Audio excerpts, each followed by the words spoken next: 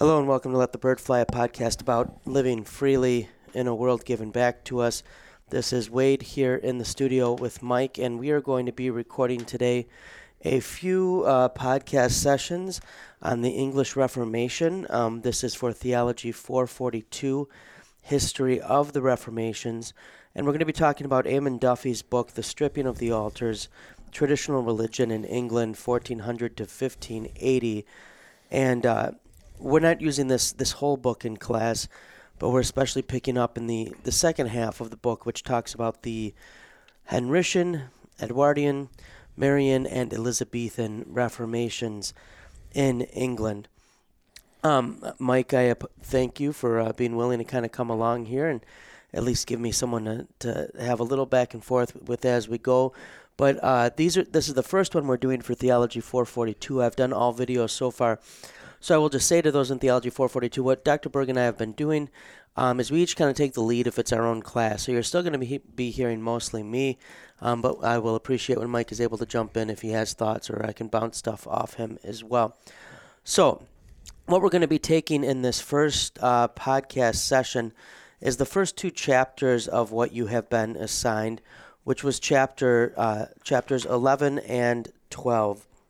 So chapter 11 is the attack on traditional religion 1, from the break with Rome to the Act of 6 Articles, and then the next chapter, understandably, its name will be the attack on traditional religion 2. But what these chapters eventually basically do are going to be to look at developments under Henry, under Edward, under Mary, and under Elizabeth. And these are what we call the Tudors, Tudor, the Tudor dynasty in England, which will end with Elizabeth and began before Henry VIII. But different houses have held the monarchy throughout time. What is it now? I think the House of Windsor. Is that the current Queen? And so this Tudor family will be an important family, and the three that follow Henry VIII will be three of his surviving children. Edward, the male heir he so long had wanted to have.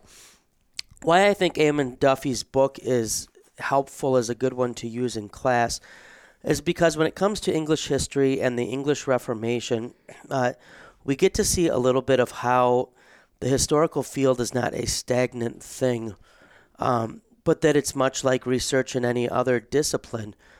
There are views of the English Reformation that have been put out there, traditional narratives, and then there are what's called revisionist historians, and this is not revisionist history like when someone is derided as a revisionist, meaning they're like into conspiracy theories or they're denying things that we know for sure happened. This is not revisionist like Holocaust revisionism. But it is revisionist, meaning it's revising the traditional narrative that had been put forward regarding the English Reformation. And so maybe if we first just hit on that, and the person who usually comes to mind when that comes up will be Dickens, which is a book we sometimes use in this class regarding the English Reformation. And this traditional narrative that Dickens and then that others put forward, basically A.G. Dickens argues that the English Reformation was something for which the English public was ripe and that was welcomed by them. That traditional Catholicism in England had sort of run its course. It was the life in it had been basically sapped. It was just waiting to be pushed over or reformed from within. That it was what Henry VIII does, and then what Edward will do. These reformations will basically be welcomed from the bottom up. What revisionist history will argue is that things weren't necessarily nearly as cut and dry as we think or have thought, that it is not as if the church was out of life and that it actually was perhaps in some ways quite vibrant. There will be arguments that there was no inevitable Reformation, that it might not have happened at all had it not been for Henry VIII and his divorce.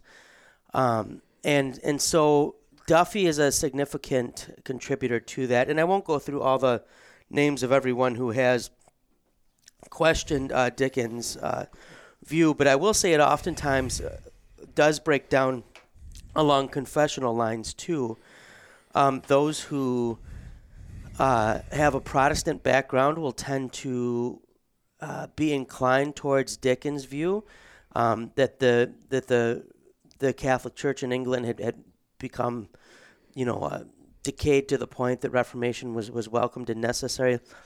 Those with Roman Catholic backgrounds or sympathies will often then be inclined to question that. And so the first half of the Duffy book is very good. If you ever want to get a sense for what medieval Catholicism looked like and felt like, and what a parish church would have looked like if you walked in, and what its parish life would have been like, this is a phenomenal book. Whether or not you buy his theses, and there's more than one thesis in this book, and you kind of get a sense with each part there's a different thesis. But whether or not you buy all of his arguments or his core thesis, which is basically that traditional Catholicism in England was rather vibrant at the time when the English Reformation came, the information he gives, and a lot he loves to illustrate his arguments with local situations. He gives stories of local parishes. I think is rather fascinating. For students, if you're having a hard time reading this, my biggest advice would be to make sure you latch on to the argument paragraphs, and then the illustration paragraphs are helpful for driving that point home. But the main thing is to get the sense: is this a paragraph that's arguing big picture, or is this a local paragraph? But chapter 11 then is going to pick up with the situation with Henry, and maybe Mike, I can just ask you real quick. So English Reformation is I think it's fair to say is definitely not your main field, but I think any of us in America know a little bit about the English Reformation because we know about Henry VIII, because the Tudors are just so darn film worthy that HBO likes to make specials. There's PBS likes to do documentaries. We're all somewhat familiar with Henry VIII. Mike, you have done a lot with Luther, and so you're familiar surely with Henry VIII in regards to Luther. Not the best friends. Not many people can say they've kind of told off a king, but Luther could say he had. But what would maybe even just apart from reading this, your general impression of Henry VIII and of the English Reformation, or what do you think would come to most people's minds when they're thinking of it? Well, I think what comes to my mind right away is just how often bars come up in the English Reformation. Yeah. Like every other page, you're like, oh, but in the ale houses, right? Which is kind of fascinating. Yeah. And does talk to your point about, was this a top-down or was it a bottom-up Reformation? Well, of course, it was both in certain circumstances. And it really is a fascinating situation because, and we talked about this before, like there's a Reformation going on in the Roman Catholic Church through this period, and then much more we talked about as a counter-Reformation afterwards. But it's not like Luther was the only one who was trying to reform things.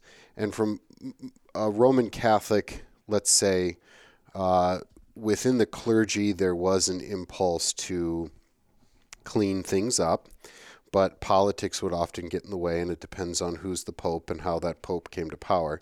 From the royalty, Catholic royalty, and I'm talking broad picture here, not just before Luther, during Luther, and after Luther, often saw it as a moral problem, and so let's fix the morality within the church and within the community. That inevitably is going to lead to more rules and laws, right? But for Luther and then some of his predecessors, proto-Luthers, if you want, like Wycliffe, John Huss, and stuff like that, they understood that it was a theological problem, right? But for Henry, it is at first it's first a political issue, right? I mean, so you have to understand that he is not that much concerned with theology, although I think he is, and he's actually pretty well read in theology and can converse with somebody. This is kind of fascinating, like Henry VIII, all this big. The Duke could converse in theology, and the Queen of England right now is not going to be able to converse in theology with a Luther scholar, right? But Henry could, right? And so he is in tune with these things, but he keeps getting pulled back into this political power kind of way of looking at it, right? And he's got a job to keep things in line, but he also has his political impulses there. And so I think that's probably one of the reasons why he and Luther do not get along. But then you have in the bars, you have literally in the bars, right? People talking about these things. And so it's kind of fascinating. It's like you just think of like, I don't know, 1848 Europe, right? You know, except they're talking theology rather than, rebellion. And so it's just, I mean, it's one of those counterfactual things like what would have happened if English went not just the Church of England, but went Lutheran? That changes politics forever. Does the British Empire, do the British like ease up on their empire building, right? Could Lutheranism been less, would have been a dash of calming down and not such a Catholic versus Protestant kind of thing? Would there have been a check on some of the more pietistic movements, eventually moving into Puritanism later on? I mean, we just don't know, right? I mean, it's kind of a fascinating thing to think about. So my first glance is to say, this is a political reformation, but it is also a theological reformation, where in Germany it was a theological reformation. For the most part, obviously politics played a part, where Catholic reformations tended to be a little bit more politically driven and moralistically driven, if that makes any sense. Yeah, and I think something that's, man, these wires, I now hear myself really well, but not you as much, Mike, but hopefully this is recording okay. But I think a big part you hit on there was that this is not a theological reformation as we think with the others. So in class, we've looked at Luther, we've looked at Zwingli, we've looked at Calvin. Each of those reformations had political components in a sense, but they were theologically driven, right? This is these were and Calvin himself didn't always call himself a theologian, but he clearly was. These were theologian driven. Henry's is basically about not getting this annulment from the Pope, and I talk about that a little bit in the video addressing the overview of the English Reformation. And so, what people are going to experience under the Tudors, you just have to imagine being the average English person under the Tudors. 1 second, you're Roman Catholic. And Duffy would argue you have a pretty good church life. The next, you're still kind of Roman Catholic, but the king is the head of the church. Then you have more availability of the Bible, the scriptures, more reading of the scriptures. Then you have Henry saying, okay, we're going to pull back on that, and kind of this move towards more traditionalism again. Then you have Henry's death and basically Zwinglian influences coming in under Edward. Then you have Edward's death. He lives, from age 9 to 15. And you have Mary wanting to restore Roman Catholicism. Her reign lasts 5 years. And then you're going to have Elizabeth with Big Tent. Just imagine being clergy under that. Imagine being the lay people. And the book, as it gets later into, we'll get to, how do you write your will? Like, what can you leave to who? And what's going to get your the people who are taking care of your account in trouble? And so I think a big takeaway from these early chapters is going to be especially the fact that what mattered most to Henry and then to Henry's advisors at this time is going to be the obedience of the people, not necessarily every religious or theological issue. And so that's why Henry's able to be somewhat fluid in how things develop in the doctrinal statements and the practices that are put out. And then it becomes a balancing act as well of how far can you go religiously without losing political obedience, without stirring up disobedience. Because as Mike mentioned, there are people talking in the alehouses. And there's going to be acts of disobedience during this time as well. And so it's a real balancing act to try to hold power. But you're also going to have people who are advisors who play extremely important roles. And we recognize this even in America with the president. There's a reason that, now correct me if I'm messing this up now, right?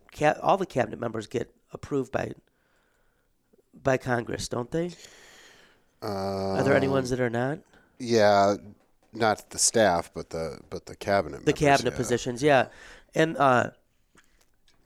someone might look at that and say, well, why the president should just get to straight up pick? And would say these advisor positions are so important that they can become their own little fiefdom. And Cromwell is the figure, Thomas Cromwell, who will be extremely important in this phase of the Henrician Reformation. And he will be, Mike, you brought up a good point about what if England had gone Lutheran.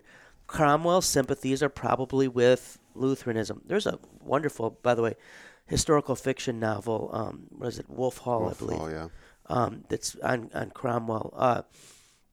But he is going to lean Lutheran. You're going to have other early English reformers who lean Lutheran. Cranmer at first is going to lean Lutheran. He's married to the niece of Andreas Osiander, who's a Lutheran reformer in Nuremberg. Robert Barnes is going to have spent time in Germany, in Wittenberg. Tyndale, who's important for Bible translation. And an excellent article on this, if anybody's writing on the English Reformation, is The Strange Death of Lutheran England by Alec Reary, Journal of Ecclesiastical History, January of 2002. Reary's refined his thesis somewhat, but it's really fantastic. But if we look at the early statements that come out of Henry's Reformation, if we want to speak of it that way, they're not going to be all that Protestant, right? If we think of the Act of the Six Articles, the six articles that are covered, it's only six. A big reform is going to deal with more. But it's pretty traditional, and it deals with the Lord's Supper. The priest shouldn't marry still. That there can be private masses still. That there should be auricular confession. This is not a strong reforming statement. And then even the 10 articles, and by the way, this Act of Six Articles is what is called the whip of six strings, and because Henry will want to enforce it, because conformity is going to be the big word for the Henrician Reformation. Conformity is what is expected. But even if you look at the 10 Articles of 1536, you can see there's 5 articles related to doctrines, 5 related to ceremonies. Excuse me. And even they are not going to be anything radical by any means. They will talk about justification as the remission of sins, but emphasize that good works are necessary. They talk about the body and blood being present elements in the Eucharist. That confession involves contrition, confession, and reformation, and is necessary for salvation. Baptism for the remission of sins, the 3 creeds, but then that images are useful. Saints are to be honored, although here a little Protestant, as honored as examples of life, but secondly, more traditional as furthering our prayers. The saints may be invoked as intercessors. Ceremonies are to be observed for the sake of good order. And then prayers for the dead are good and useful. This is not what we might call, very Protestantizing in focus. One thing, though, that Henry's advisors will go to work on, and especially Cranmer will go to work on, and here, Mike, is where I thought you might have some input, and not necessarily even maybe don't feel that you got to cite anything specific historically here, but big debates or a lot of focus is placed on things like primers or church architecture, right? What's happening within the buildings, what is being moved, what is being emphasized, prayer books, right? The development of this. Why and discontent amongst the public usually relates to that more than doctrine. Mm-hmm. Right? Why the importance of practice, do you think, and what, especially if they're trying to have conformity? When we think of prime, what we might call hymnals, right? Why do these things become so important? Well, for a couple of reasons. One is the average layman, even maybe the more well-read layman, if there is such a thing at this time, is not really going to be concerned or be able to debate some of the finer points of theology. But they sure know if you change something in the service.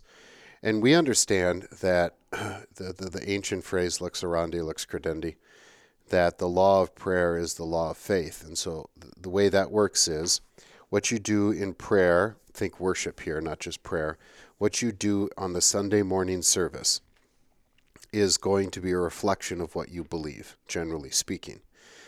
And vice versa. What you are doing on Sunday morning is going to affect the people in the pews and what they believe, right? They hear it over and over and over again, and this is the faith that they've heard, and they are going to believe it, and so it's a dynamic relationship between those two things. And by the way, just to fast forward, the Anglican Church has probably understood this better than any other denomination, in the sense that this is one of the things that unites them. For Lutherans, we don't like that idea of that the worship service would unite us. Roman Catholics are going to come, that is going to be something that unites them.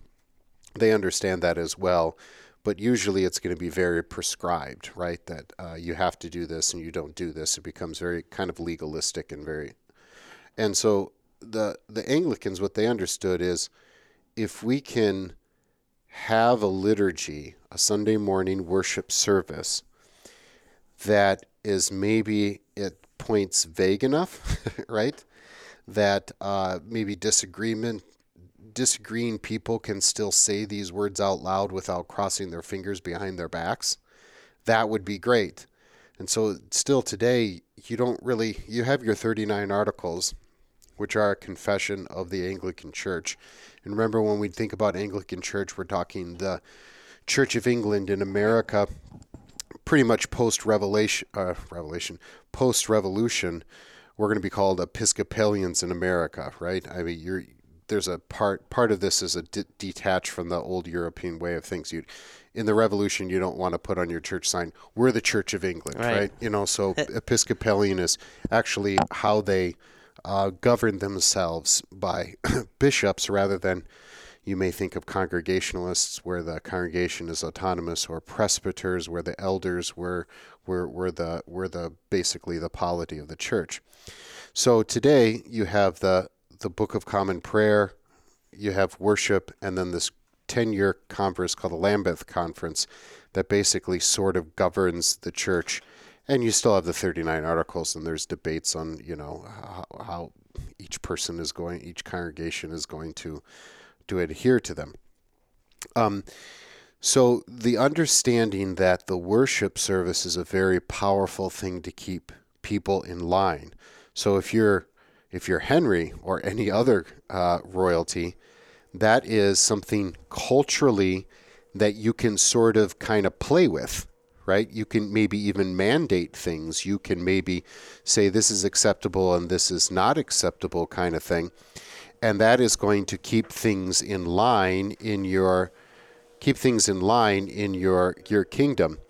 And if there's any way that you can do that culturally, that's a big deal. So a king can say, I'm going to tax you. A king can say, here is I'm going to give the barons, or I'm going to give the dukes, or I'm going to give the nobility something, tax breaks or whatever, but they owe me something. That's all politics. That's all economic. That's all legal. But if you can get into the culture, that is a big deal. And I think Henry understood this as well. So the primers, again, you're going to think of like either personal prayer books, but we could probably include with that what we know today as hymnals. Those kinds of things are going to be important, and they're going to there's going to be wrangling over what is said and what is not said. And this has a long history in the Christian church, of course. Many Germans are many people that are in America with Germanic background, some of them anyway, came over after the Prussian Union, where through the liturgy of the mandated by the government, this is what you're going to say when we do the words of institution about Holy Communion. They made it vague enough so that they thought both Lutherans and Reformed could go to the same church, say the same things, participate in the same things and both feeling comfortable. They could do it without their fingers crossed behind their backs. Well, that backfired, right? And this was the impetus for many Germans to come over to America and be thoroughly Lutheran, although they also came over because the economic reasons, of course, too. But there was a push for that. So what do you do with prayers to the saints, right? Do you take them out and then just say, well, it's okay if you have your own personal piety? Can we get along with that? What do you say with Holy Communion? Is it Christ's body and blood, or can you say Jesus said it's Christ's body and blood? And so there's going to be wrangling over every word, and rightfully so. But the motivation, of course, from the royalty is going to try to keep unity. From those who are concerned with doctrine, they're going to fight for the application of their doctrine being said clearly and precisely without going one side or the other within the church service. So, and there's going to be a lot of, from the continent, there's going to be a lot of influence. Obviously, the Book of Common Prayer, and what we mean by that is kind of the standard English common service that most people are familiar with, even if they're not familiar with, if they have gone to church, is going to have influence from Lutherans, but it's going to be a Catholic in a small c kind of thing too, right? Strip down what you think is not acceptable, keep what you can. I don't know, it's kind of rambling, but I hope that was helpful. No, I think it's helpful because there's going to be a lot of these things that will come up, and we'll think of the first and second book of prayer, and the second book of prayer kind of becoming a big step towards the Book of Common Prayer under Elizabeth. You're exactly right, Mike, and this is something I want students to grasp, is these become what happens, what takes place in the liturgy, what the church building looks like, who we're praying to, when we're praying, are going to be the defining features of kind of either conformity and unity or division, right? This is where you're really going to, and this is where Duffy is helpful. This is where you're really going to see the best evidence you can find of people towing the line or not towing the line. And so it will be very important. Just a couple things maybe, and then we'll wrap up our discussion of chapter 11 and 12.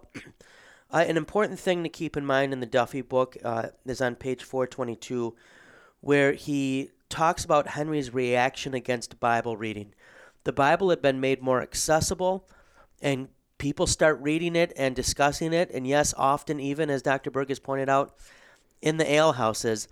And Henry is going to see this being something that has exacerbated division, not fostered unity.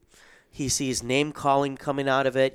People are using pejoratives for each other based on their positions in doctrine or practice. And so Henry kind of wants to tone that down. And he's going to say, okay, if people want to read the Bible on their own is one thing. But as far as public discussion of it, this shouldn't be taking place, at the White Horse Inn, which is kind of a famous, bar eventually that gets used. This should be, only experts should be carrying out public discourse on it. This is going to be Ryrie argues one of the breaking points for the Lutheran influences in the English Reformation is that they had been willing to be patient. They had been willing to focus on slowly revising practice with an eye towards doctrine, but that two of their really main things they had wanted was the freedom to preach justification by grace through faith, but then the big one was open access to the Bible, to the Scriptures. And as Henry kind of pulls that back, then this is where you're going to have increased frustration from the what we might call evangelicals in England at this time. Not like American evangelicals, not a largely right-leaning voting bloc, but these are Protestant-y people, although it's anachronistic to use some of these terms for various people. But this pulling back on the Scriptures being available, and then Cromwell's fall will be important. And it appears, from a lot of what I've read, I really do think Henry later regretted what he did with Cromwell. But I also think Cromwell got too far out ahead of Henry, I think, and was running a little bit probably too much. But this fall of Cromwell will be important because Cromwell was an amazing guy. He was a very energetic guy, very politically gifted. And this will leave things to fall largely on the shoulders of Cranmer when it comes to reform. And Cranmer's brilliance really was in liturgical language. It was in the reform of practice. And this isn't because Cranmer was Thomas Cranmer. It was the Archbishop of Canterbury. It's not because he was unconcerned with doctrine, but he kind of saw the route as being slow changes in practice that will lead to the doctrinal convictions that as a convinced Protestant he wanted to see happen. Two things, though, will be happening with Cranmer over time. He's going to move from being more Lutheran influenced to being more Swiss Reformation influenced. That's going to show itself more under Edward, but we're not sure exactly, when that begins to happen. And then, secondly, will be he under Edward, he is going to be set free to be more open in his convictions. But he really takes I wouldn't say that it's the position I would likely hold. It maybe isn't the most forthright, but he's kind of right in his view for his approach to deal with practice first. And I think that Duffy just has a great line as he closes out this chapter. And this is on page 447. Duffy says, "The primer, published with all the panoply of royal approval, and with every sign of the direct involvement of the king himself, was a portent of things to come. Under the exuberance of traditional rejoicing over victory, the foundations were slowly but decisively shifting." What this means is, at the end of Henry's life, as he kind of seems to pull back to a more traditional view of Christianity and a less reforming view, and so the radicals, the evangelical radicals, as Duffy calls them, are somewhat isolated. And I think even Duffy's use of that term, radical, shows his kind of confessional background there, possibly, or his sympathies. But what he means is, but the foundations had already been broken. Right? A lot of a ceremony-heavy church culture has to have strong foundations, that those ceremonies are more than just things you do, but they have to be catechetical. They have to inform one's view of life and philosophy of life. They have to imbue the year with meaning and give the seasons purposes. And because they had been changed so much under Henry, and because their catechetical roots had kind of been cut, and because the church calendar had been revised, and you had this emphasis on conformity, which sometimes squelched local practices, which often had a great power. The foundations were very much weakened, and I think that this partly explains why Mary will not be able to have a lasting restoration of Catholicism in England with Henry's death. Mike, what do we have for time there? 35. Okay, that's not bad. As you're listening to this, so Theology 442 students, you're going to have your notes, once again, as we've done with the videos, make clear what's notes on your readings, what's notes on, in this case, the podcast sessions. Hopefully this recorded all right. Our lines were a little off, but whatever you did, Mike, you fixed them for the second half here. I apologize. We had a very dutiful worker, God bless him, who was vacuuming right outside the office. So I went out and kind of let him know we were recording. So you might have picked up that conversation, and that's what was happening. But under Henry, think this was a politically and personally motivated Reformation at its beginnings. Before this, as Dr. Berg pointed out, Henry's actually written against Luther. Henry is, now he's writing likely perhaps through aides. Sir Thomas More probably helps. But he is theologically astute, right? He is interested in these things. He has no intention of breaking with Rome until the issue comes up of not being able to have a male heir and then not having the annulment granted.